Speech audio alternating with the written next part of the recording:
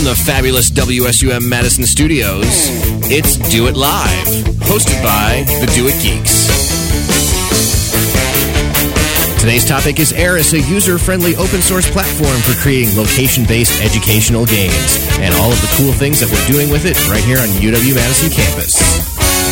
Joining us from the Eris team, David Gagnon. Along with our regular geeks, Ty Christian, Teresa Saldana, and Adam Wiesenfard. And now, broadcasting live and local on 91.7 FM and streaming worldwide on WSUM.org. Please help me welcome my co-host, Ty Christian. Hello, hello, hello, hello. It's Do It Live, the most connected radio show on the planet.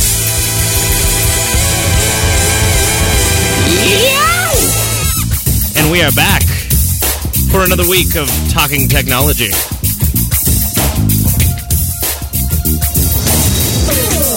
And today we got a little bit of a special guest.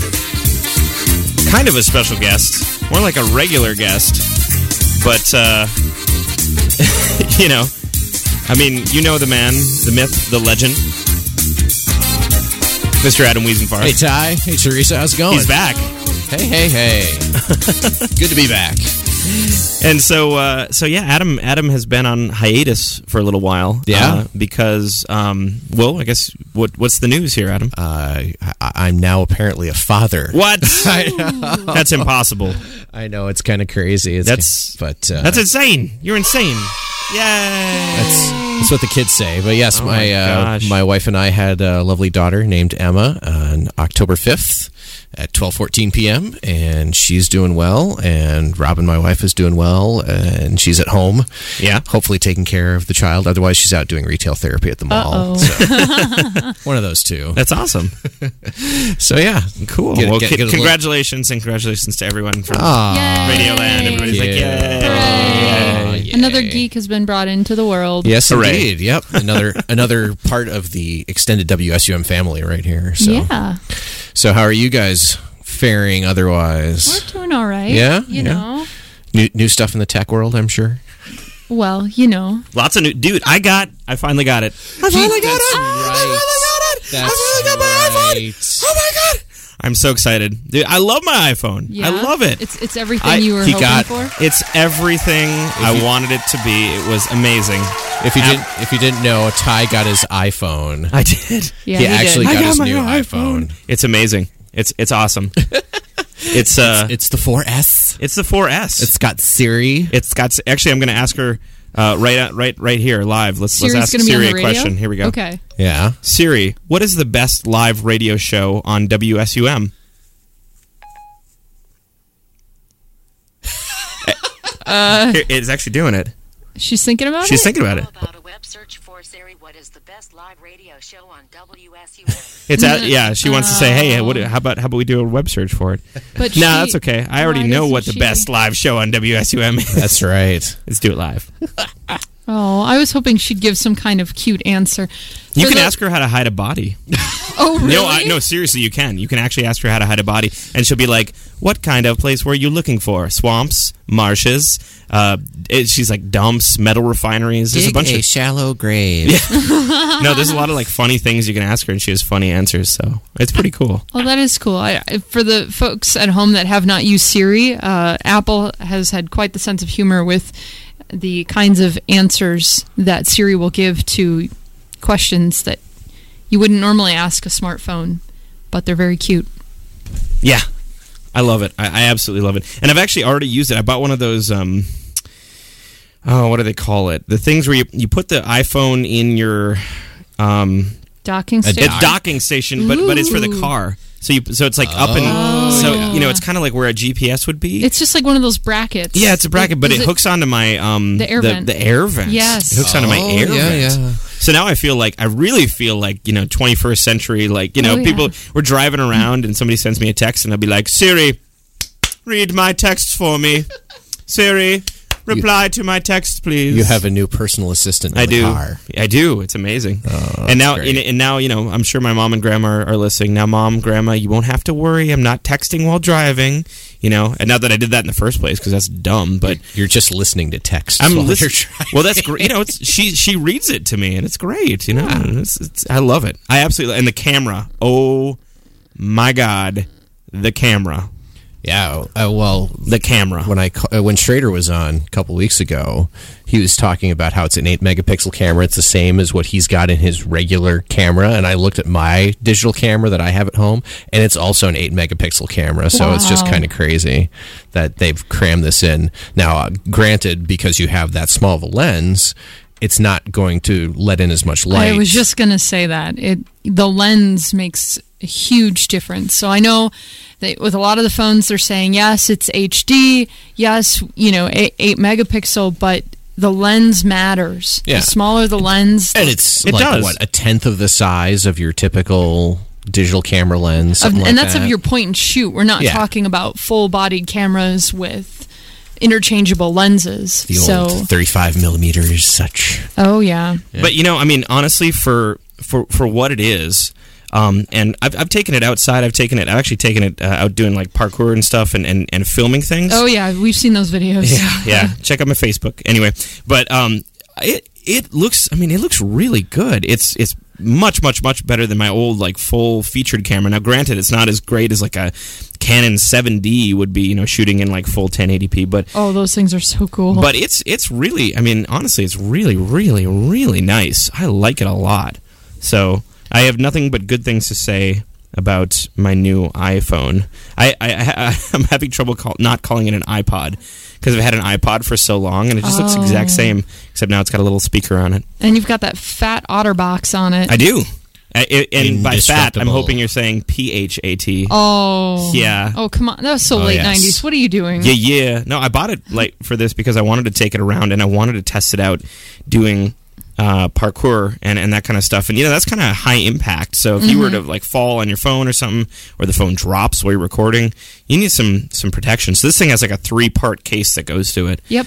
They're pretty much indestructible. The OtterBoxes are. And just in case, I bought a Square Trade warranty on this guy. It was around $90, I think,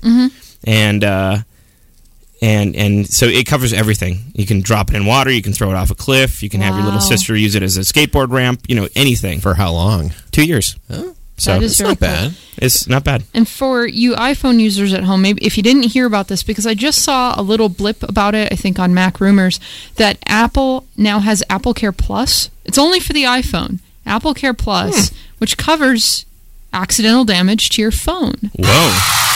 Yay. I know. We never thought we'd see the day, right? Accidental damage being covered by Apple. It's pretty amazing. It is pretty amazing. We've been waiting for that for a long time. Apparently, I don't know if it's on sale. I haven't checked on their website yet, but it is on sale. We got confirmation from Sandy. It is on sale. So if you have an iPhone and it's what? 2 events. 2 only covers 2 events, like two things, 2 catastrophes that happen to your phone, as opposed to going and pleading at the Apple Store, in which they cover 1 event and they're like, maybe we'll give you a new phone. But you have to get AppleCare Plus. I think now maybe with the iPhone 4S, they simply don't have AppleCare. You have to get AppleCare Plus. It makes sense, so that they don't do these one-offs anymore. Well, how many things that they accept are, I dropped my iPhone in the river, or the screen broke. I mean, it's covered in glass now, for God's sake. I mean, glass on both the front and the back. It's just an accident waiting to happen. Yeah. It is. It's like Ghost of Steve Jobs. What do we do? Cover it in glass. Well, people drop their phones. I know. I've actually seen this picture where it's Steve Jobs and he has the iPhone, and obviously it's been photoshopped, but he says that the way that you should hold your iPhone is to make it levitate, in thin air, is to make it float. I love it. And so he's got his hands up and the phone's just floating next to his hand. The full Steve. So now, since we've talked about all these different products, we should probably, right off the bat, just disclaim everything we've just said. Absolutely. Adam, can you disclaim everything for us? I think I can. Awesome. All right. So the 3 disclaimers are: the opinions expressed on this program do not reflect the views of WSUM, the University of Wisconsin-Madison, or its Board of Regents. Number 2, products and services provided by the Division of Information Technology, aka DOIT, and other university departments, as well as drawings and giveaways, may only be available to students, faculty, and staff, or those currently affiliated with UW-Madison. And our third and final disclaimer, participants of this broadcast may offer opinions or recommendations. However, they do not endorse, nor has any consideration been provided on behalf of the products or services discussed. Yay! Good job, Adam. Hey, So- thanks. It's like he wrote it. It's like, it's like Yeah. he put it together. Who What? knows? Yeah. I know. So let's, we should just jump straight to our Emmy Award-winning, Tony Award-winning anchor, Teresa Saldana, with the news. It's Teresa Saldana with the news. It gets more dramatic and drawn out every time. I'm waiting for this introduction to get 2 minutes long. Pretty soon it'll have an explosion in it. Well, let's see. You we realize that. Ooh. We only have this much music. So. Oh. Ty will just keep hitting the button again and I again will. to make it We'll play. raise whatever the guy is, Dan or Don, who used to use those dramatic introductions for movie trailers. You're thinking of what's his name? you know who- I know. It's Yeah. Anyway, let's get to the news. Yeah. Anyway, so speaking of Steve Jobs, they had the private celebration on Apple's campus for his passing. Yeah, and they closed the Apple stores too, didn't they? Oh, you didn't see that? No, I Really? didn't see Yeah, that. they actually closed down Apple stores for part of the day Wow. during this memorial service. That's like So lowering the flag halfway. that, but so that Apple employees could go and participate via the magic of the internet and watch the webinar. Ah, I see. So they were all participating from all around the world, I guess. Yeah, that's my understanding. So they had this media event, and it was pretty star-packed. Nora Jones was there. Coldplay was there. It's pretty ridiculous. So apparently it was big celebration. They had a bunch of speeches. Tim Cook gave one of them. But pretty impressive. And they also launched a webpage where, I don't know if you guys saw that, but after Steve passed, they had a page up just with a short blurb, saying that he'll be missed. And you can send an email to, I think it was rememberingsteve@apple.com. And so you just, email it, you don't get any kind of auto response or anything like that. But now they have a web page up where you can just go there and it loads messages that people have sent. So I suppose they didn't make it clear at the time that whatever message you wrote to Steve is going to be posted for the whole internet to see. yeah, I've seen a few funny ones. Yeah. So, well, of course, I assume, though, that if they're getting posted, they've, in typical Apple fashion, have been approved. They went through, like, the App Store approval. No, they haven't. I can guarantee you that they haven't. How do At you least some of guarantee them. that? This is Apple we're talking about. Because the let's just say that the Remembering Steve that I saw, I cannot say on the air. Oh, I would violate FCC rules many times saying this on the air. Oh, that's really funny. Well, this has been a really big deal because Jobs really changed the face of computing, at least home and personal computing, irrevocably. Right. 25 years ago with the Macintosh, and the news networks have been going crazy. The internet's been going crazy. It's been a really big deal, and it's going to be some very interesting shoes to fill to see what's going to happen with Apple and what kind of new innovations are going to be coming out. right.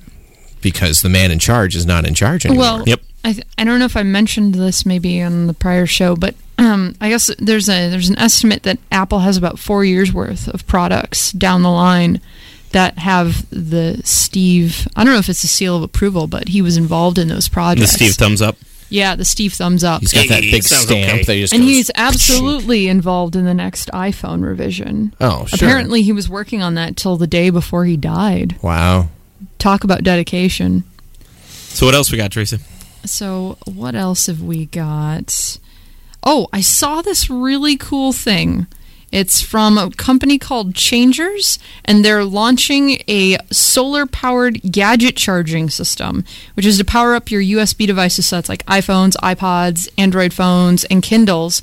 And it's solar, okay, so it's a solar panel that will upload the amount of energy that you're Using? pulling to your device to charge it, and it has like a social network component, so you can share with your friends how much energy you're saving by using this little panel.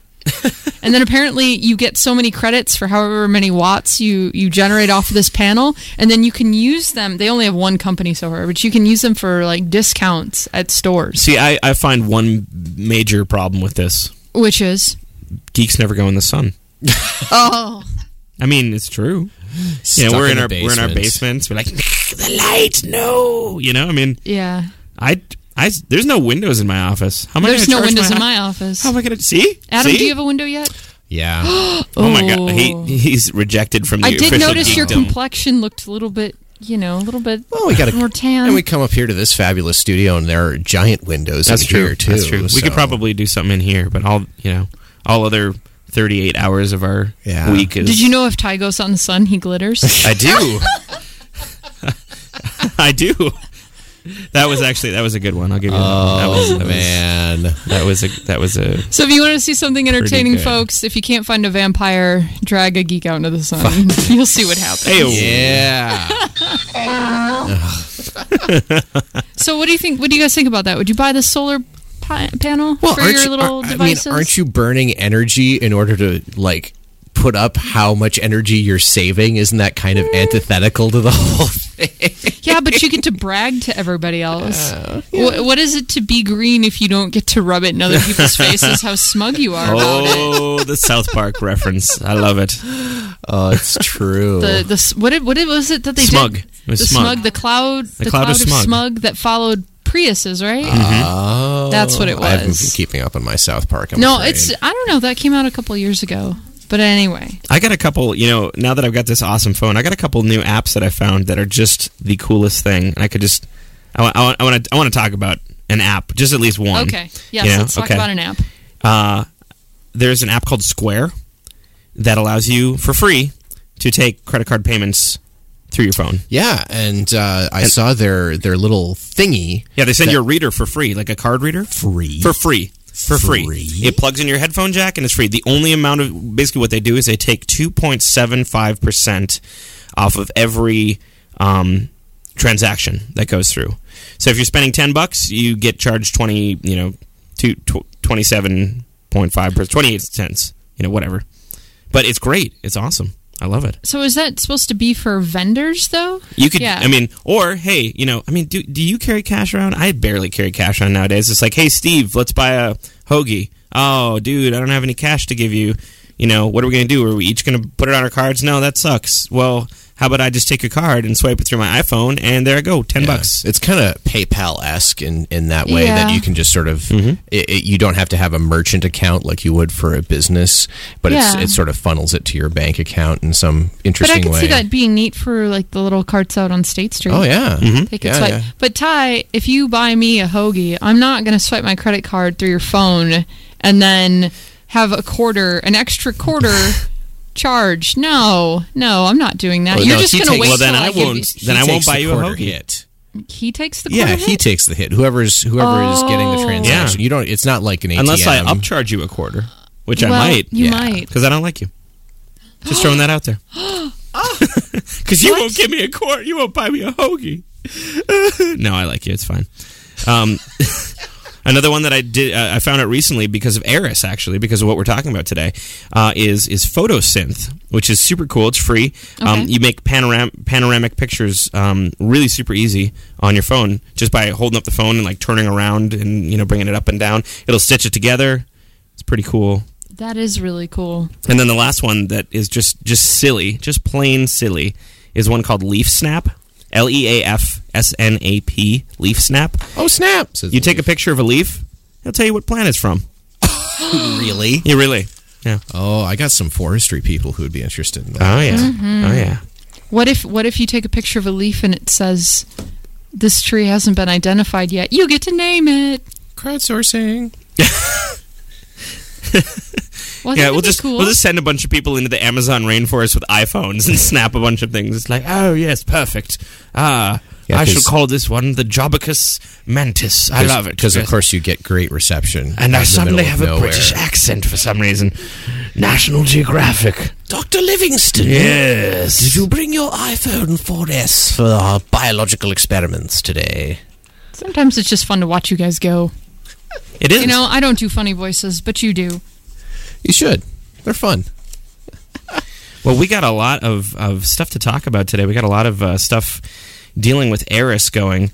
Aris is a brand new mobile platform gaming device. But before we do, we got to, of course, tell you about our website, doit.wis.edu/radio. Go there, visit us, email us, radio@doit.wis.edu. You can check out our podcasts, which will be up very shortly. Back up and running. We had a little bit of issues there, but we are all set to go now. And hooray! And yeah, and we're going to send our intrepid reporter, Ty Christian, out to do some reporting. Who's that guy? I don't know. We picked him up. He's a new guy. Oh. He had a sign, Will an Intrepid report for $5 on the street. Oh. Near the highway. Yeah, it's good help. So anyway, we're going to take a quick break, but we will be right back with our Intrepid reporter and more from Do It Live.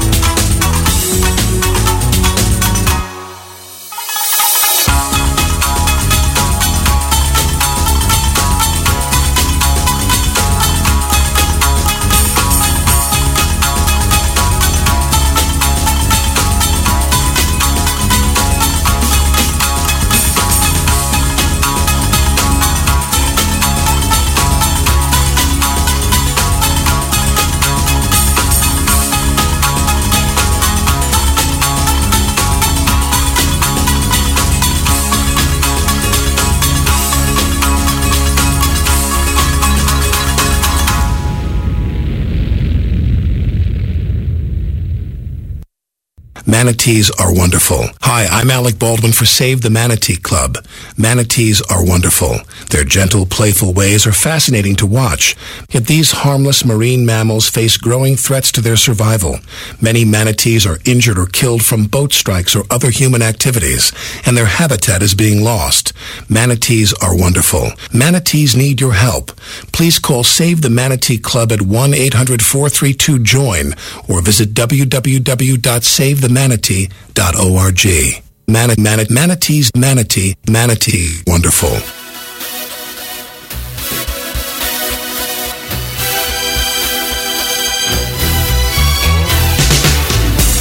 And we're back with more Do It Live on 91.7 FM, Madison, Wisconsin.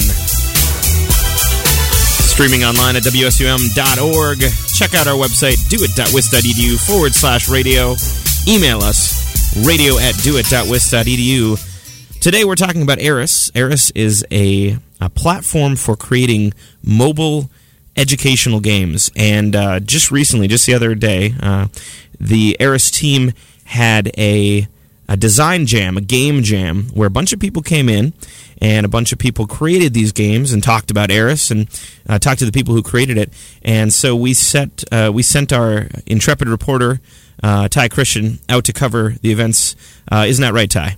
That's right, Ty. I'm here at the Wisconsin Institute for Discovery, and we are at the Game Jam here for Eris, which is an open source tool for creating mobile locative games.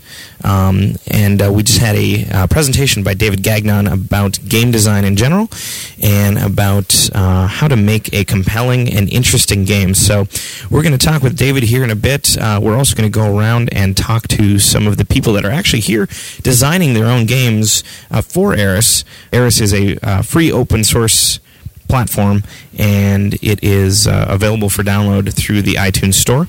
And pretty much, apparently, anyone can make a game. You don't need any programming experience or anything like that. So let's go ahead and head around and talk to some of the people making the games here, and also talk to David Gagnon. So we're here with David Gagnon, and I'm pronouncing it right? Dave Gagnon here at the Eris Game Convention. David, can you tell us a little bit about what Eris is and what's it all about? Okay, so Eris is it's a platform for making mobile games on the iPhone specifically. It really was inspired out of research from the Games Learning and Society group and some stuff we did with Engage to create a tool so that kind of anyone without programming experience, kids, teachers, storytellers, artists, would be able to create game-like, tour-like interactive stories that would play out on their iPhone that would be location-centric. So when you go to different spots, it knows where you're going, and we're creating kind of a virtual world overlaid with the physical world. That's really neat. Do you have any examples of games or prototypes that you made that you can tell us about to kind of give the listeners a little bit more of an idea of what it's like? Yeah, normally I get slides, so being on the radio is a little different than this. Our first kind of inspiration was what we call a situated documentary. So we took a documentary of an event that took place in Madison, and then we put it back in the places in which the events occurred. So in the late 1960s, there was an event on campus called Dow Day, and there was a PBS special about it and some other documentaries that had been made.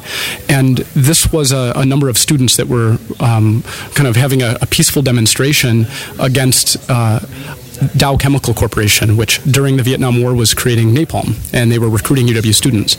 So these other students got really frustrated with that, and one thing led to another, and protests became a little too heated, and they occupied different buildings. The police were called in, and a number of people were hurt. So in Dow Day, we have actually done research around that topic, and we've put the different characters back in the places in which they actually were during that time.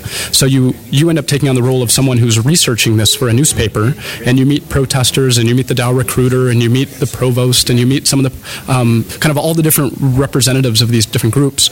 You interview them and kind of get to know what the story is while it's happening around you. So you're literally running around Bascom Hill trying to keep up with the story, and then every once in a while you're standing in spots where we have original video footage and things like that. So we overlay the look down Bascom Hill with the protesters marching up towards you, or what it looked like when you're standing in front of some of of the other buildings, and there's swarms of people around. So it's this overlay of a story in a new setting, and that was all done by Jim Matthews while he was a grad student. He designed that game.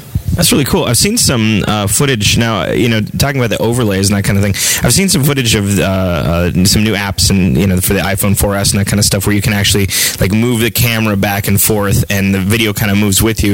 Is it, now, the stuff that you're doing, is it more of like a still shot? You have to be in one specific place, or can you actually move the camera around and the video moves with you kind of thing? So far what I've seen is that most of that stuff's pretty gimmicky. It doesn't look as good in real life as it does on the YouTube or the demo video. In general, I find it just to be a little hokey. So instead, what we're really doing is leveraging the imagination as the primary kind of engine for graphics. Now, we do those things where we use the gyroscope to superimpose imagery, but we do it in a lot more controlled way so that we can do it well when we do it. So instead of really pushing towards some of that, what we call strong augmented reality, we're pushing more towards an imagination-based augmented reality, but still putting these characters back into real places, putting items and information and activity back into a physical location. I see. So tell us about these meetings today and what this Game Jam is all about today, here and now. So we've done a series of these the whole time Eris has been kind of going on as a project. It started with just a core group of kind of researchers and storytellers and artists that were trying to challenge ourselves to make things fast. The research strategy is that you really can't talk about it unless you've made it. So instead of theorizing around these things, we wanted to build examples of these things and learn by building. And the design jams or the game jams that we do are really our way to extend that out to a larger audience. So the first one was about 6 months ago, and we've got some colleagues in different universities around the country and some collaborators all over. And instead of flying everybody out here like we'd done in the past, we said, hey, why don't you run remote locations and gather your students, and we'll link up over Adobe Connect, and we'll kind of just have this fun time all at the same time. And it ended up being this raging success. We ended up building 126 different games in 50 hours in 4 countries and 14 locations. It ended up just being this big, fun thing. And we really noticed that there was something about having professors and theorists and teachers and kids, and I mean kids, like down to 5th and 6th grade, all working on projects together that just seemed to be a really lively educational environment. So we're doing it again. We're doing a small one right now and testing a new model, and then I'd say another 6 months out, we're going to do another hoopla grand global one, and try to get lots and lots of locations out there. So is the software out and available for download or use right now by different people, or do you have like a release date where you say this is going to be like final version 1? So we're in kind of permanent beta, and I'm fine with that. It is available right now in the App Store. You can search for Eris, it's ARIS, or go to erisgames.org. Either one of those places will get you going. But we already have about 1,400 games made in Eris by about a little over 1,100 people. I checked the stats yesterday. So yeah, there's a lot of people using it, and it's got some ups and downs. It's a work in progress, but it's good enough that it's enabling entirely new forms of mobile learning that is really inspiring people. So yeah, there's a live, active community around it now, and if you go to either one of those spots, you can get linked into that community and get support by that community, and we've got documentation and all that available. That's a pretty impressive number, 1,400 games. How long has Eris been out? We've had a kind of, I guess, formal public available version for about 2 years now. Really, this last year is when we started doing any sort of support of that community. We've been playing with Eris for 5-6 years now. And it really was just a tiny little prototype project that came out of it was a class project for myself and Chris Blakesley when we got started. And then Engage came along, gave it a little bit of seed money, and from there on it's kind of exploded. So I definitely just start by downloading the app and walk around Madison. There's probably a dozen or so games that you can play, and then we've produced, maybe a half a dozen or a dozen more in the last few days. Big hotspots are, we've got a campus tour that's great, that starts at Memorial Union. The Dow Day game also starts at Memorial Union. Now we've got a game that'll be released in about 2 weeks here at the Institutes of Discovery. That's probably our highest end game that we've ever made. There's something about Henry Mall. There's games all over campus already. But the big new exciting news is that Engage Engage is coming alongside of this project again, and we're going to be doing a large adaptation grant where any faculty that's here at UW that's involved in a timetable course that's interested in using ARIS, we're going to be able to provide kind of one-on-one support and help think through some of the educational use and ramifications of this thing. So that call for proposals is going to be coming out in just a few months. So keep on checking out at engage.doit.wisc.edu because we're going to be looking for volunteers that want to continue this experimentation with us. Well, David, thank you very much for talking to us today. And coming in up next, we have Jim Matthews, who works with the ARIS Research Group. Jim, can you give us a little bit of an introduction? My name is Jim Matthews. I guess in terms of ARIS, I'm associated here through the Games Learning Society Research Group. And I also work with the ARIS Research Group, particularly trying to connect youth and both in and out of school programs with ARIS and bringing them into the fold for both being designers of ARIS and also giving feedback on how ARIS might be used in non-university settings as well. So what kind of games are you seeing the more youth oriented groups creating here? Well, I think it sort of depends on the angle that you're coming into in terms of wanting to work with youth designing things. So in some contexts, it's the idea of just really focusing on design and game design and thinking about game theory, in which case content is really not important. So of course you see classic things like a lot of zombie type stuff, epic adventures involving dragons and slaying things, etc.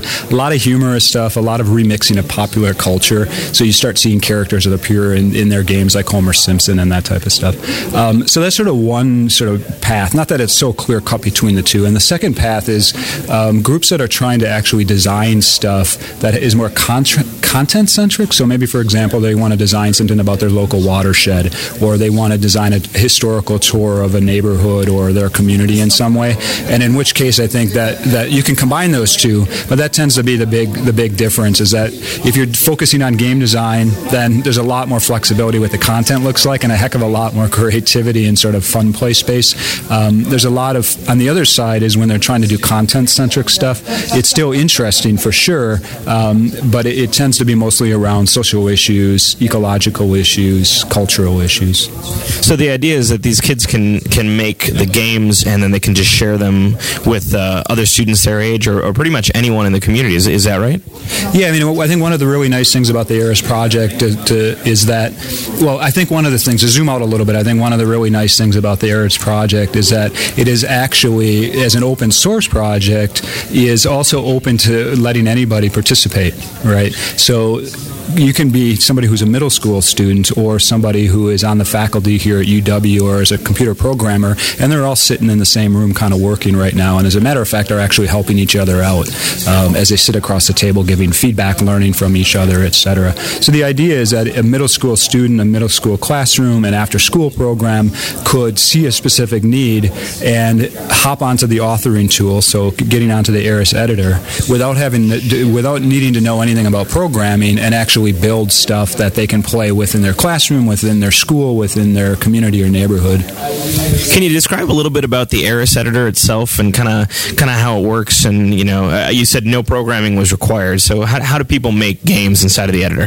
So one thing that ARIS is really a platform that has two components to it. One is the client of the program that runs on your mobile device, and then the other side is an authoring tool, which is an online browser-based program that allows you to actually put things together. So if I was going to, as an example, make a simple tour, what I can do is gather all of the video and all of the photographs and all of the audio that I want. I can write up all that text, and there's an editor that's drop and drag that allows me pretty much the same way you when you work with Google Maps to be able to drop stuff and put it in location.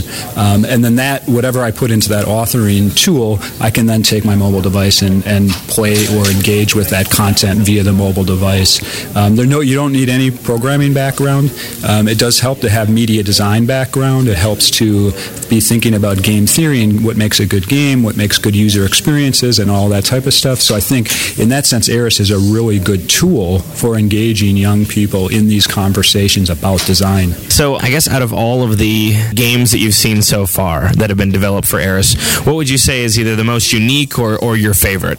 Well, I think the one that these guys recently, the ARIS, the Engage crew, recently developed for Widmer is really one that shows off Eris at its best in the sense of Eris as a prototyping tool. So they played around with a whole bunch of new stuff like photo recognition, using QR codes, using panoramic images, using Arduino boards, and the idea that you can hook content from the game and actions in the game to a physical, like a video screen as an example. So that was one I would definitely recommend as being on the high end and a really engaging example.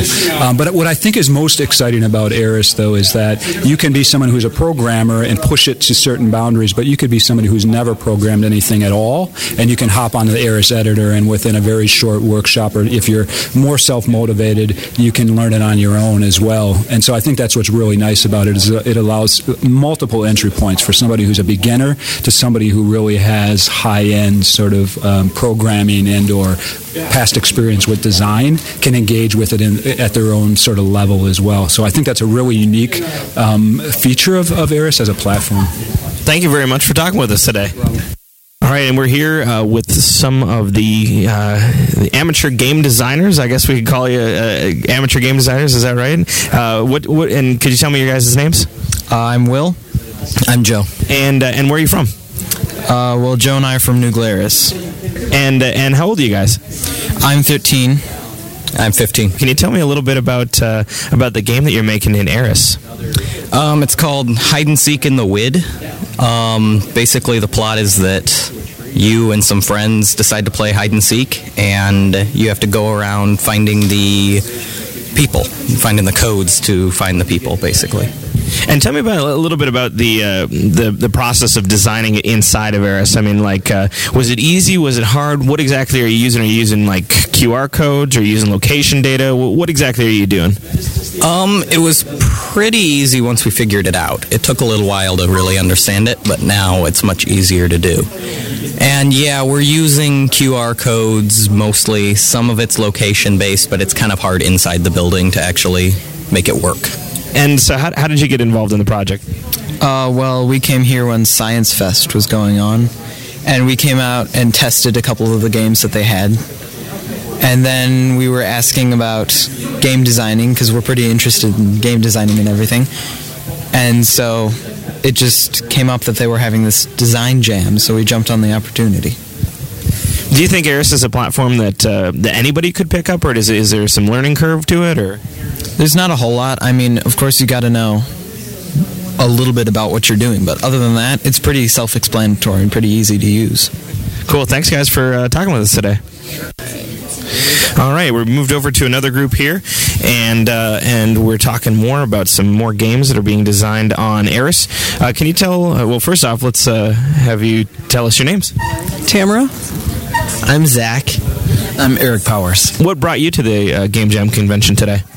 The college I work for, College of Menominee Nation, is building a new technology center, and I was hired as the director, and so just learning how to create some learning games that we can use there.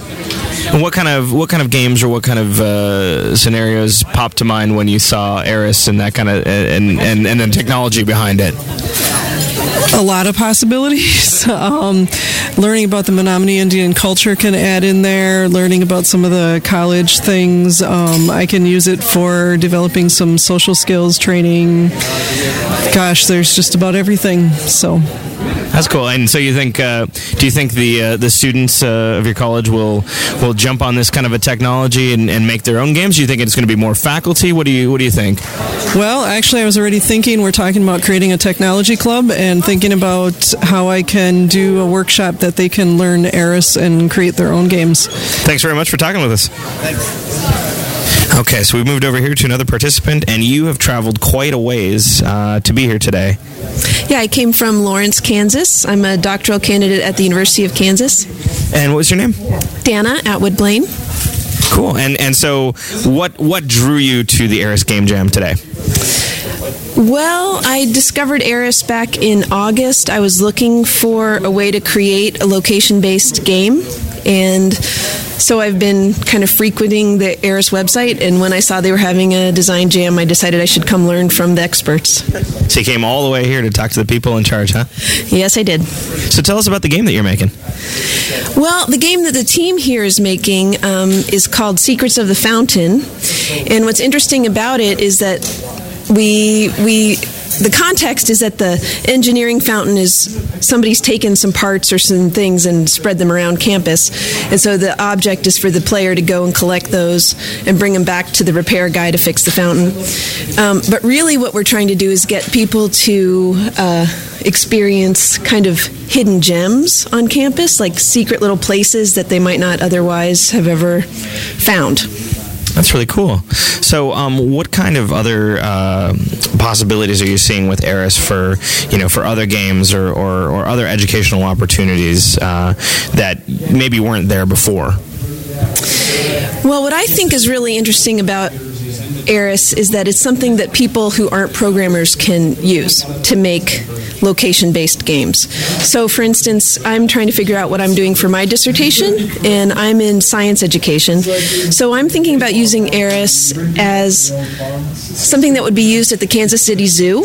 So for kids to go through the zoo and stop at animal exhibits and make some observations and be playing this game throughout the zoo that would actually teach them science and conservation concepts. Okay, we moved over to another game here and another couple people that are working on it. And what's your name? My name's Ian Benton. And what group are you with here on campus? Well, I'm a librarian. I work at College Library, and I'm working with a group of people, other librarians, on a game called Academy Scout. And what's the game about? Well, the game, there's two things that the game is about. The thing that the game is about from the player perspective is you're assuming the role of a forward scout for the Pan-Galactic Academy, which is creating a Department of Terran Studies, and they've determined that the best way to do that is by kidnapping academics from Earth and forcing them to work as, it's effectively academic slavery, so very much like the normal tenure process. That sounds awesome. And then our goal from this as instructors, though, is that we're trying to teach them to do something called cited reference searching using one of the library databases. And how has Eris helped you kind of put this together? Tell us a little bit about the editor and the game design process, that kind of thing. Sure. The group of people who were working on this, we all got together and did a previous game jam where we were doing some rapid prototyping, and we kept failing. And I think that's a really nice thing, is like you do these things and you do it small and you fail, and that's cool because you learn things when you fail. And I think that the biggest thing that we got out of our failures was the importance of doing development sprints and breaking down goals and thinking about how those can be attained and achieved. And so when we came away from our kind of crash course in development thinking, we wanted to put that to work and do a proof of concept for the library world that this could actually be used to do some instruction. And we had a bunch of stated outcomes, but we wanted to be able to put this in front of librarians and say, here is how you can come up with a game that will teach this specific learning outcome, and here are the benefits to us, and here are the benefits to the students. So there's kind of a laundry list of things that we were trying to accomplish with it, but a lot of it was just this idea that we wanted to do proof of concept.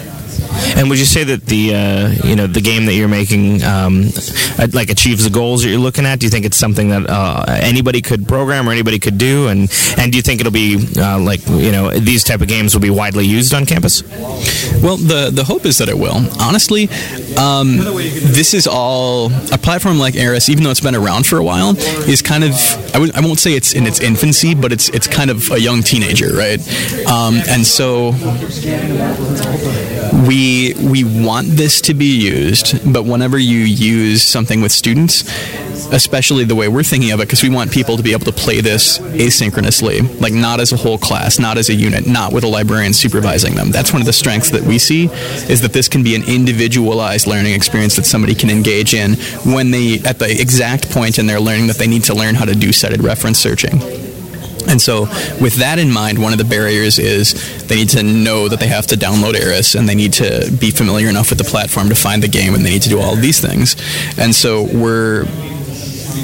we are trying to accommodate that, like you build that into the play, is teaching people how to play the game through the play of the game.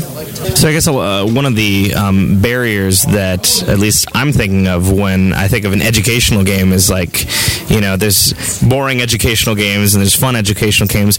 How do you make sure that your educational game is also still a game and still fun? That was another one of our articulated things. Like, we did not want to make a game that was not actually a game. And it's tough. It's really tough to do that. Because you have to think in terms of what is the hook for the player. Like I mentioned before, that there's kind of difference. Like, our objective as teachers designing a game is different from the objective that we're articulating to the player, and we're tricking them into learning things along the way. So that's one of the things that we're doing, is we're not being overt about what we want you to learn. The other thing is we're trying to keep it really funny. The game itself doesn't have a lot of choices. It's very ungame-like. It's the first part of it is a tutorial. The real meat of it is a tutorial, but we try and keep this entertaining and keep you moving by really writing it Invader Zim style.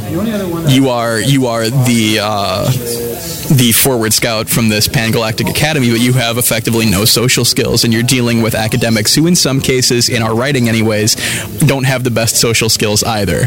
And so the whole idea for us is to keep it light and keep it funny and keep the tasks short so that you don't get bogged down in the task, but that you get the reward of comedic writing.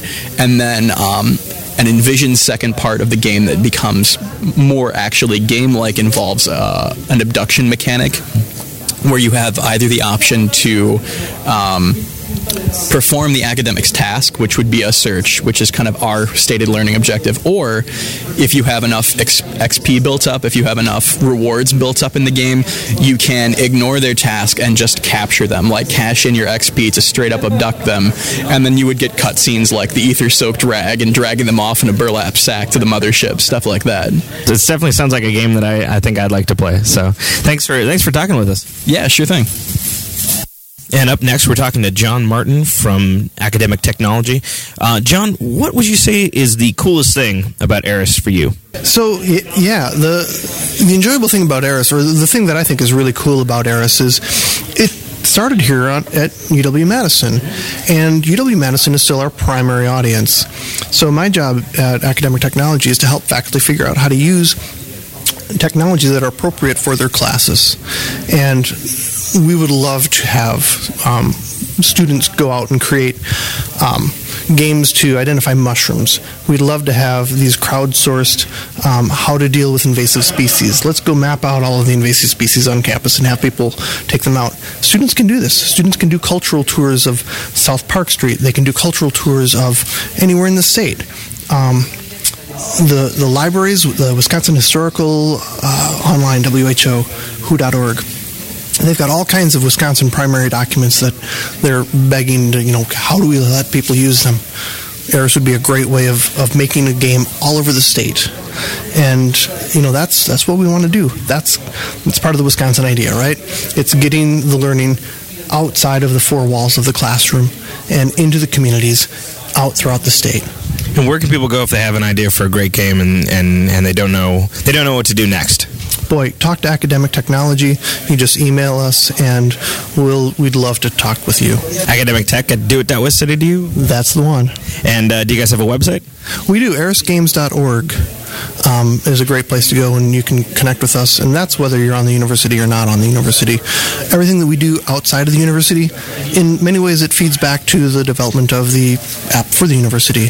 So we're doing this, I feel really good about the fact that we're working with community partners, putting on jams like this where we have folks coming up from Kansas, because what Dana said, and what we learned from Dana helps us develop the game farther in ways that will help that will benefit the UW community as well.